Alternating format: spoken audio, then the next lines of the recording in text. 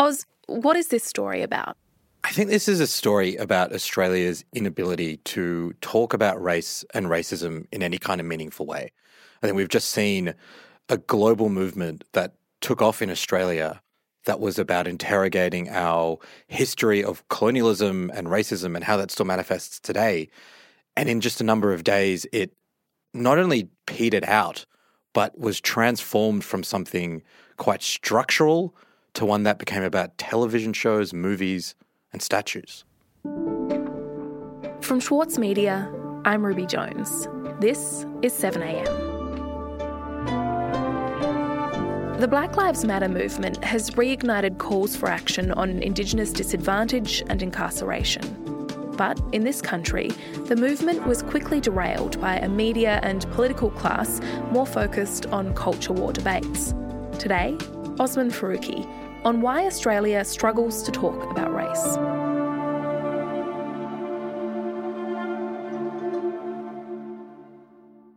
Oz, you went to one of the Black Lives Matter rallies earlier this month.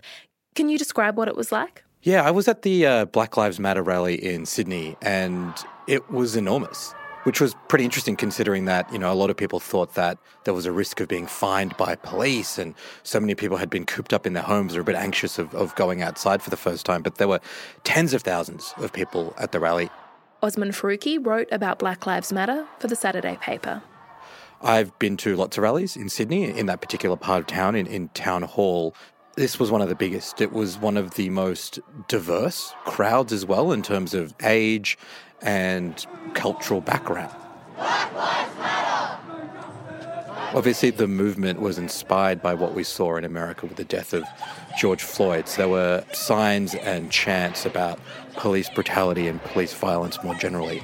But in Australia, there was a real focus at this rally on the high rate of Indigenous incarceration. I'm sick of fighting the law enforcement so that my children can breathe in this society. Black Lives Matter! There was a lot of signs pointing to the more than 430 Indigenous deaths in custody that had occurred since the Royal Commission in the early 90s, and also people calling for either the abolition of the police force totally or its defunding and a different way of policing and justice that wasn't punitive and violent. Before the protests had even happened, the Prime Minister had kind of nailed his colours to the mast, I guess. He said there was no direct comparison between the two countries. Australia didn't have the same kind of issues as America did. We shouldn't be importing the things that are happening overseas to Australia. I guess it wasn't that surprising that after the protests, kind of doubled down on that kind of rhetoric. And, we don't need to draw equivalence here. We should be Australians about this. His first interview after the rallies was with Ben Fordham, a host of the commercial talkback station 2GB. Prime Minister Scott Morrison is on the line. PM, good morning. Good morning, Ben. Do you agree? He was asked not about the issues, I guess, the rally had raised, not about Indigenous incarceration or policing, but Ben Fordham asked him, Prime Minister, we've seen this debate around statues of slavers and those people who supported colonisation be pulled down in America and the UK. Do you think that should happen in Australia? How do you feel about the removal of these statues? Well, when you're talking about someone like Captain James Cook, in his time, he was one of the most enlightened persons on these issues you can He said, while there's been bad things done in Australia, we didn't have slavery. When Australia was established, yeah, sure, it was a pretty brutal settlement. My forefather and foremothers were on the first and second fleets. It was a pretty brutal place, but there was no slavery in Australia. He basically said he didn't agree with taking down statues. He didn't think Australia had that much to reckon with in terms of colonialism, and there wasn't much of a conversation at all about the real tangible demands of the Black Lives Matter movement. And that was the same pattern we saw play out in his next interview later that day with Neil Mitchell, another Conservative talkback host. You're a member for Cook. Yes. Should we rename the electorate? No, absolutely not. And look, I think people got to get a bit of a grip on this. I mean, let's just remember Australia's history. The only time the actual issue of Black Lives Matter came up was when Neil Mitchell brought up the issue of black deaths in custody. That's true. There is a sadly high level of Indigenous carceration. I think it's about 30% compared to 3% of the population. But black deaths in custody, I mean, that's a furphy, isn't it? I mean, since the Royal Commission, as I saw it, there have been fewer Indigenous people per head of population. And so then on June 12, Scott Morrison gave his first press conference since the Black Lives Matter rallies.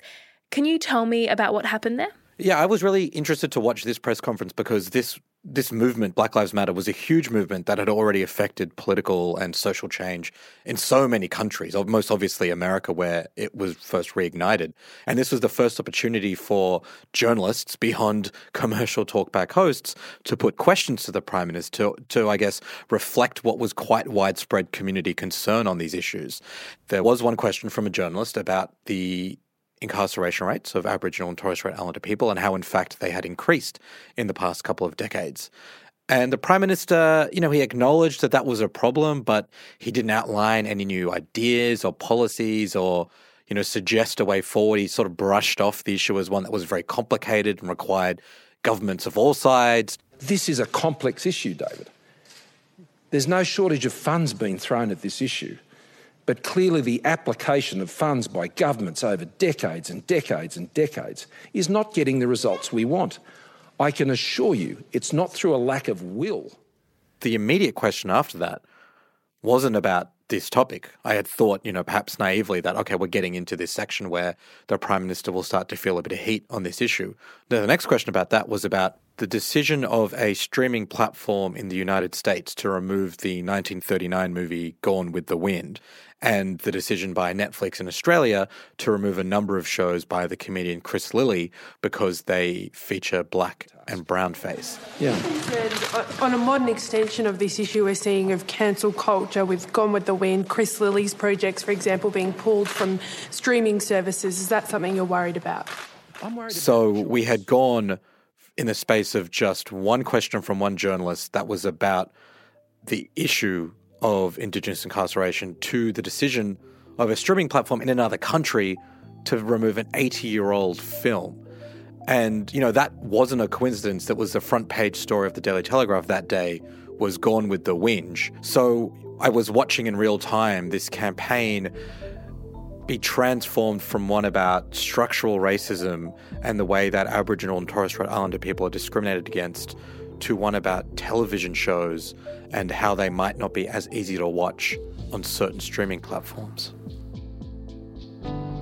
We'll be back after this.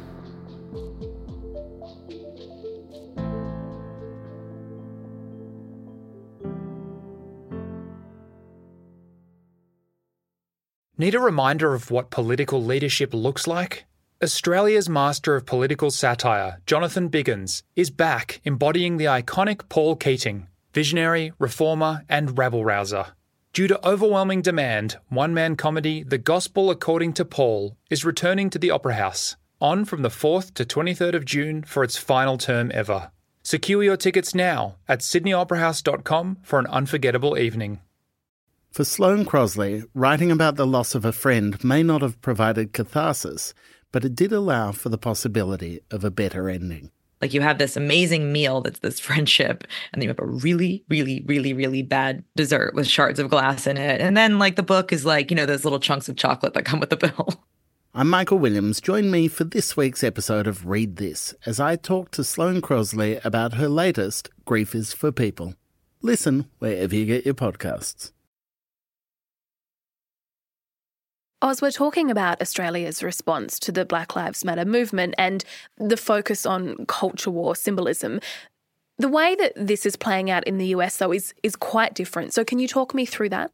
Yeah, so I've been taken aback by the pace of change that we're seeing in the US. It's only been about a month since this movement reignited. And since then, we've seen, the city of Minneapolis, which is where George Floyd was killed, vote to defund and completely transform its system of policing. Minneapolis City Council members at a rally about an hour ago have announced their plan to disband the Minneapolis Police Department. Their main message here was to invest in the community and not the police. We've seen cities like Los Angeles and New York who have never, ever before decrease police budgets.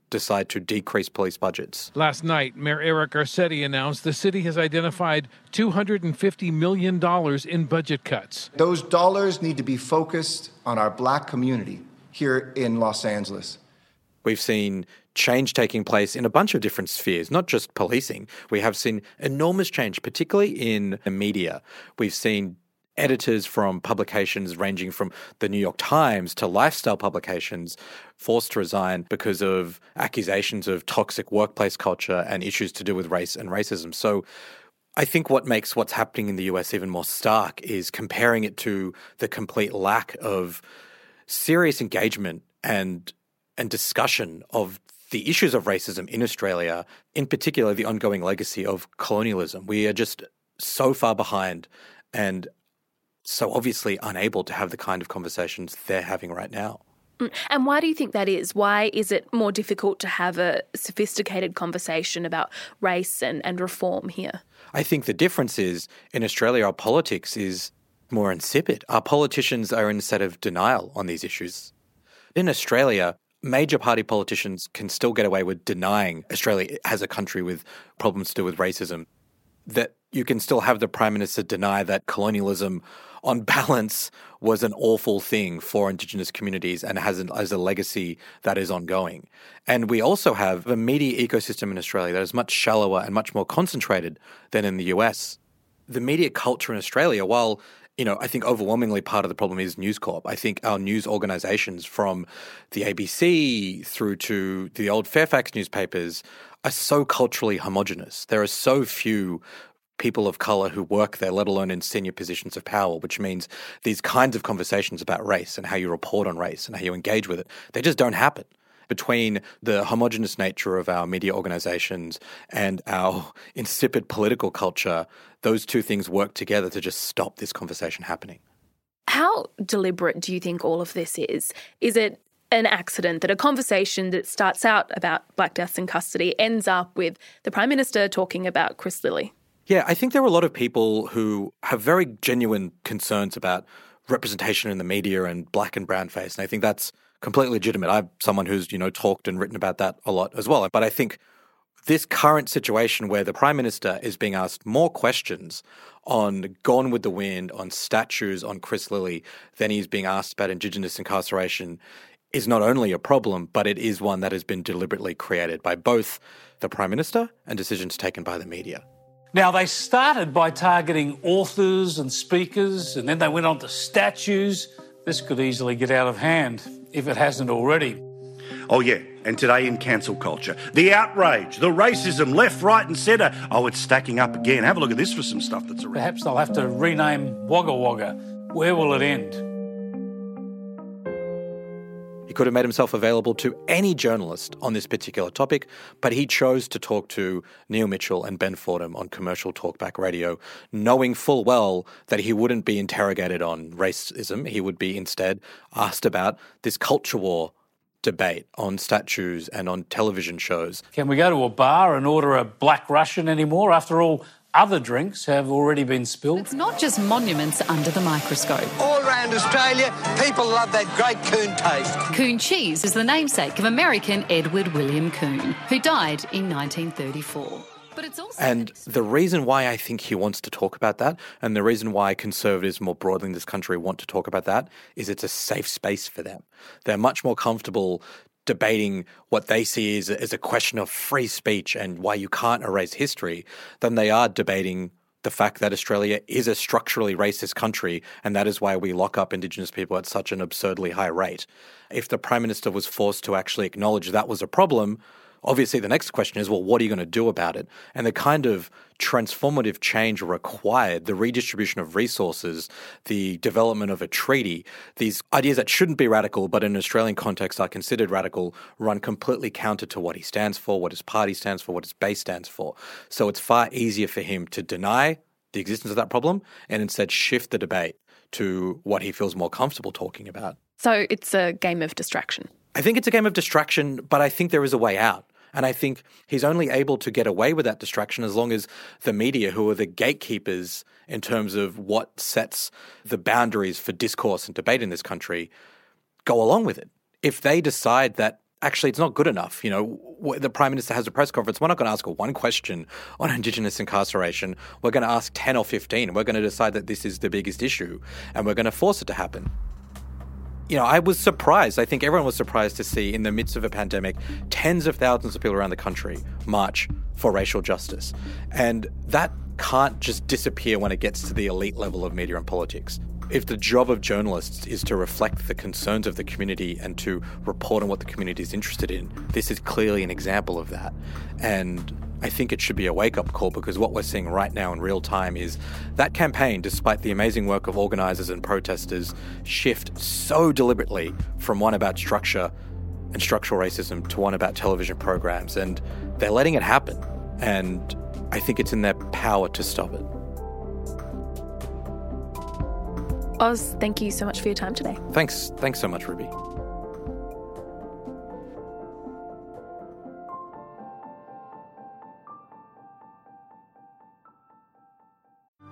Mahler's music embodies the very essence of humanity. Experience his epic Song of the Earth with the Australian Chamber Orchestra, Richard Tognetti, and internationally acclaimed opera stars Stuart Skelton and Catherine Carby. Opens May 12. Book now at aco.com.au. Also in the news, the ABC has announced it will axe up to 250 jobs to meet federal budget cuts of $84 million. Among the programs affected are a flagship radio news bulletin and the ABC Life site, with other programs under review. ABC Managing Director David Anderson said the redundancies and savings would affect every division across the ABC. And the Director of Public Prosecutions in the ACT has written to police to recommend that they investigate allegations against the former High Court Judge Dyson Heydon. 6 female former judges' associates have accused Mr Heydon of sexual harassment. Mr Heydon emphatically denies the allegations. I'm Ruby Jones. This is 7am. See you tomorrow.